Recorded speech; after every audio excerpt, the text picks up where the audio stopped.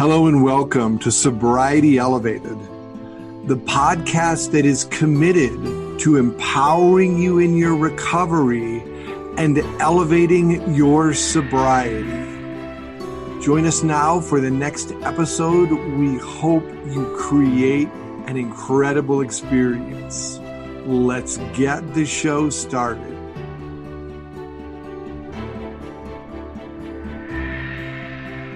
And we're back. It's good to be back. I hope everybody had a good Thanksgiving. We are super excited today. We have a special guest. Not only do you get to deal with myself and Jim, yes, but we have a friend and coworker of mine. And this is round 2 of our recording with him because I absolutely blew the IT setup. The technical issues we have sometimes Dan. just get us. They do get us, especially with the two of us in charge of IT. We're in trouble there, Jim. Right. But we have Dan, who I've known for really pretty much many years, who's joining us. So, Dan, welcome. Thanks for having me. Welcome, Dan. And you have a fascinating path to recovery that we want to explore in today's episode. So tell us a little bit about your recovery and how it differs from most. Well, I'm about a year and a half into it now of being 100% completely sober. What makes it unique is I just quit cold turkey. Woo! Just 100% made the decision in my brain that, hey, you can't live this life anymore. You got to change. You got to stop. You got to be there for your kid and your wife. That clicked with me, and to this day, it's what made me become, sober. Man. So tell me about life as an addict before that clicked in. Well, drinking and drugs was like the top priority.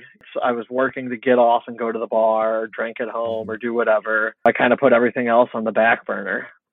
It'd be Tuesday at 2 p.m. and I'm making a phone call and spending $400 on drugs just because, no real reason. Had to go to work the next day feeling like crap and just not living a sustainable lifestyle whatsoever that way. And how long had you been doing this for?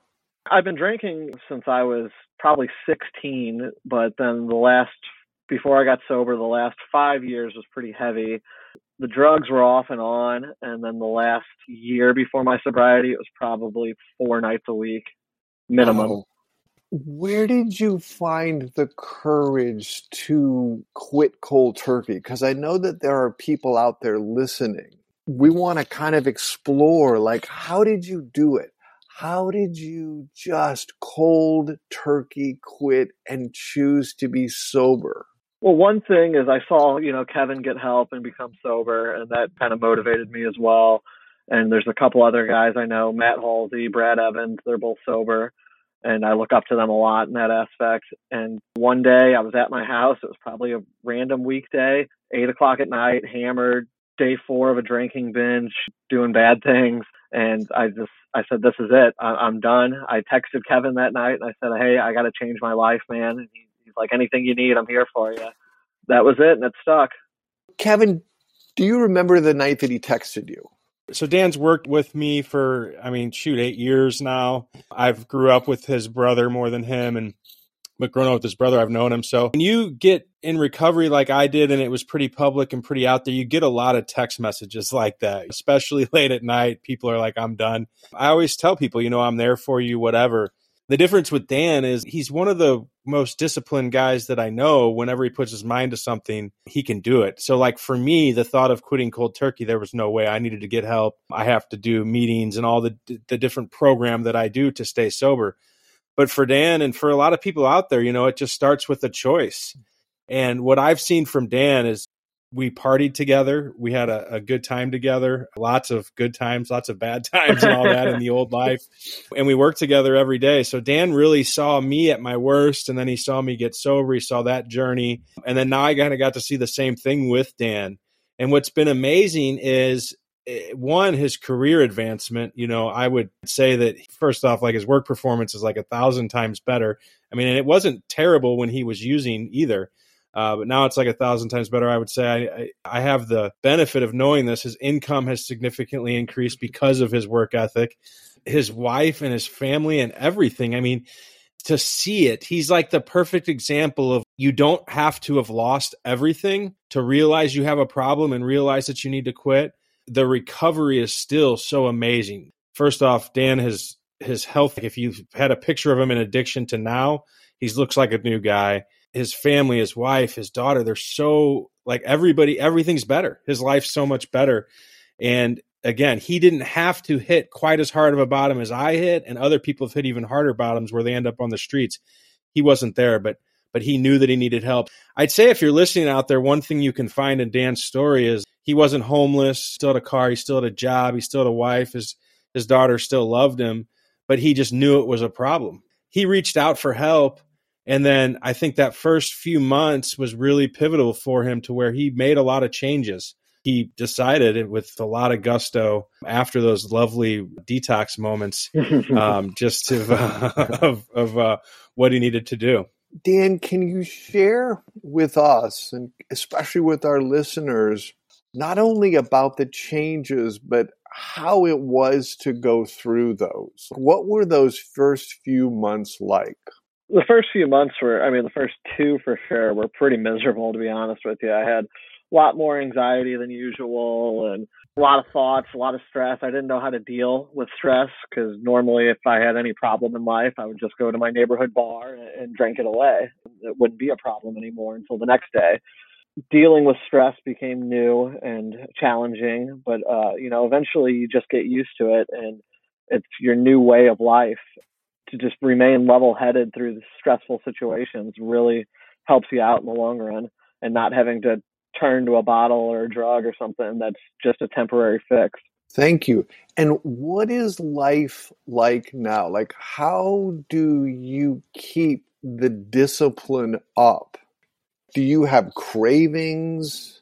How is your discipline in staying sober? So whiskey was my drink of choice for the most part. And like on a day like today where it's nice and chilly, I'd love to just go sit on the patio with a tall glass of whiskey. It would be fantastic. But I know like what that leads to, and I just can't do it. It's not worth it for that one glass even.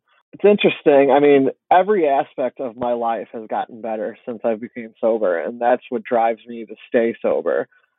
Every relationship I have is better. My performance at work, at home, everything is just better. I've gotten healthier. I've lost a lot of weight. I'm getting in better shape. I'm making stronger relationships with my friends and family. So that's really what motivates me to stay on this path and not worry about having another drink for the rest of my life, honestly. Even though it's still a day by day, I live for today, not worried about, am I going to have a drink at my daughter's wedding in 10, 15 years? Hopefully closer to 15, 20, but, Yes.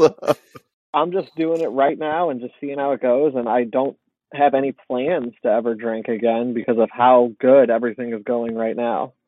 So if you're listening to this and you're in a very stressful place and you're wondering if you can do it, here is a shining example of someone who chose the recovery path just in a moment. It was like a switch was triggered. Dan chose recovery, and every day he's simply getting stronger by his choice. Kevin, thoughts about that? There's a lot that I could say. Dan and me have become very close. We spend a lot of time out of town together working on projects and things like that. But one thing that I've noticed, and I'm just noticing now listening, is like Dan's become a big part of my recovery team.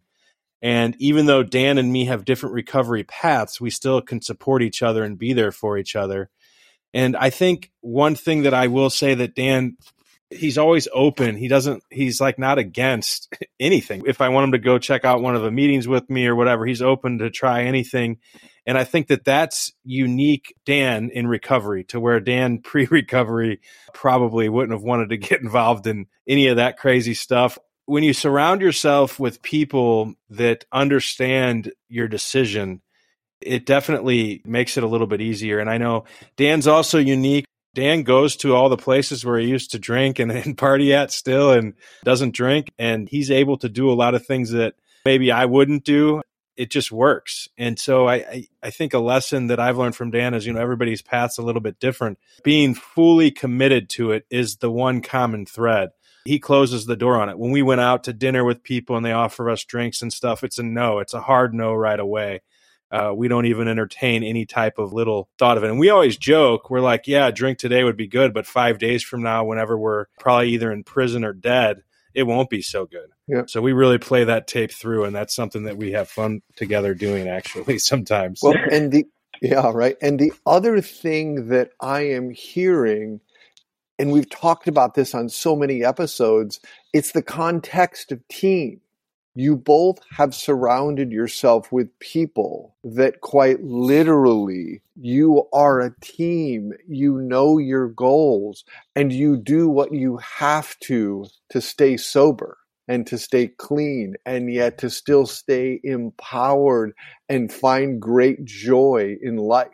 Dan, what would you tell people? There's a lot of people that come to Dan and I. We both, when we're out of town, we tell everybody, we don't drink, and we laugh and make jokes because we're pretty open about it.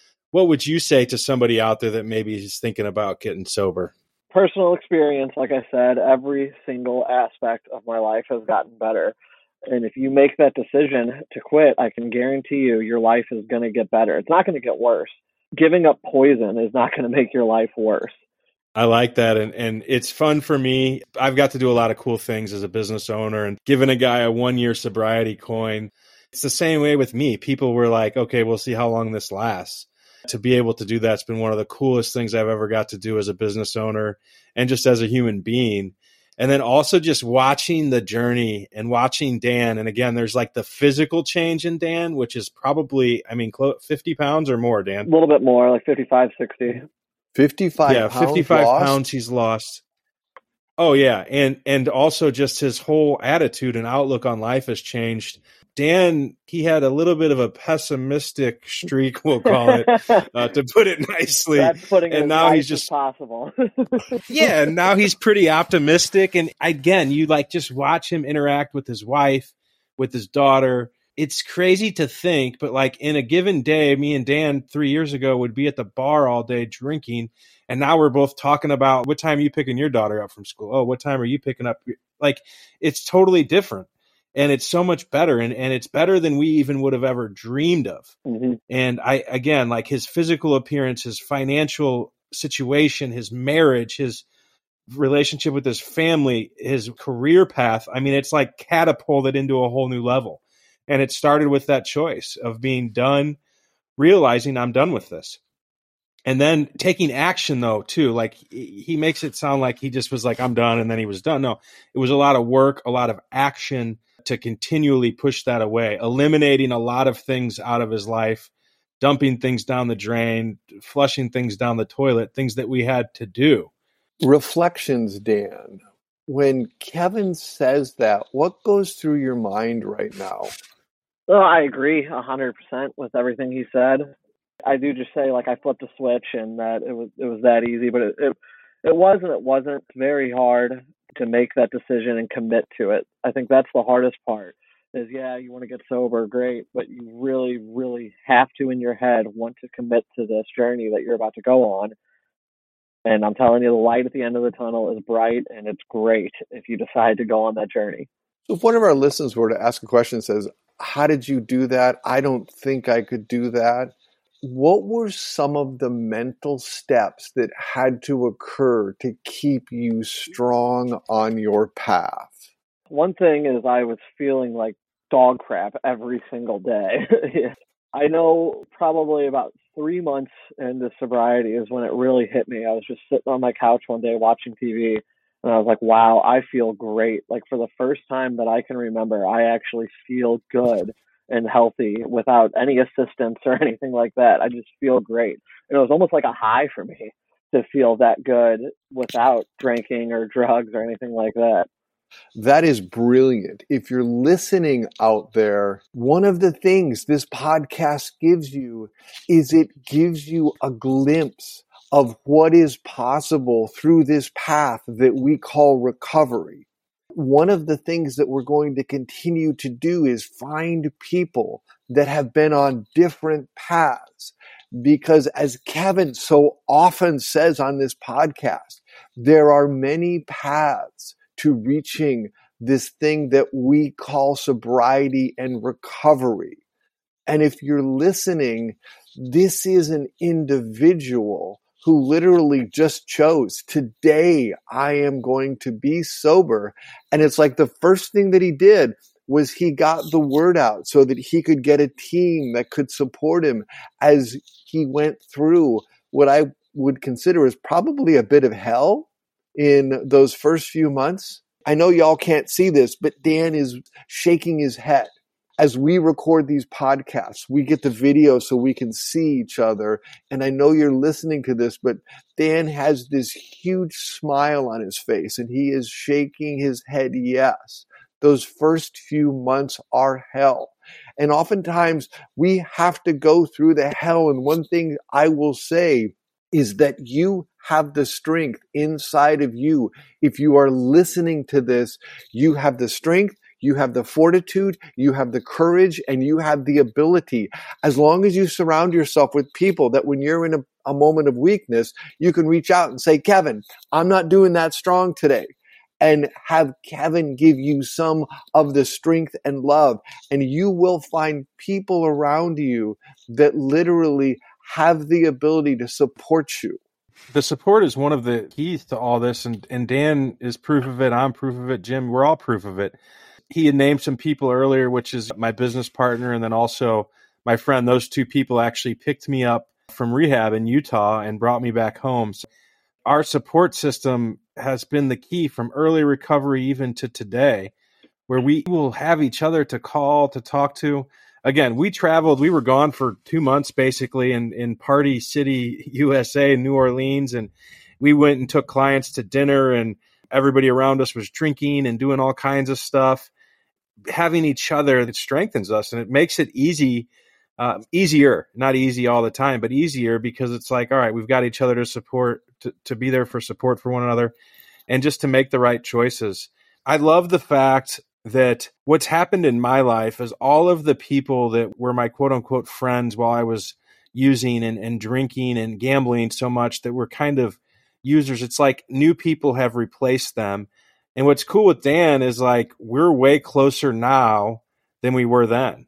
And now Dan and I get to go to lunch together. We kind of hang out, talk and stuff. And we work together, but it's not really about work. We talk about recovery. We just talk about life. And it's pretty cool that if you're worried about all these people you're going to lose in your life, just watch how new and better people come into your life. Even if it's the same person like Dan, now me and him are both in each other's lives, but we're both new and better people. And so I want to thank Dan for joining us as we wrap up here. And again, the point of this podcast is not to like give you a bunch of information. It's just so you can learn a little bit and understand sobriety and understand that everybody knows that I have the 12-step path that I'm really passionate about. I'm smart enough to know that other things work for other people. So bringing Dan on and showing his path is important. And just know out there that for all of us, every single one of us that got sober, it started with a choice. Typically, it started with a choice that says, I'm sick and tired of being sick and tired. It's like Dan said, a switch flipped and he said, I'm done. And then the next step was action that he took to eliminate certain things and people in his life. And for me, it was to get to meetings and go to rehab. So there's hope out there no matter what situation you're in. Again, Dan, thank you so much for joining us. We look forward to having all of everybody out there listen to us again. And please like and share us. If you heard something you liked, send us a note, put a review in there. We just want to reach more people. And if you're listening, thank you so much. We appreciate your support. And we appreciate the fact that you're sharing us with friends. This podcast is growing incredibly, and it is you, the listener. Thank you. Thank you so much. Create an incredible day. And Dan, big thank you. It was so great to hear your story. Absolutely. Thanks for having me. Have a great one. Thanks, everybody.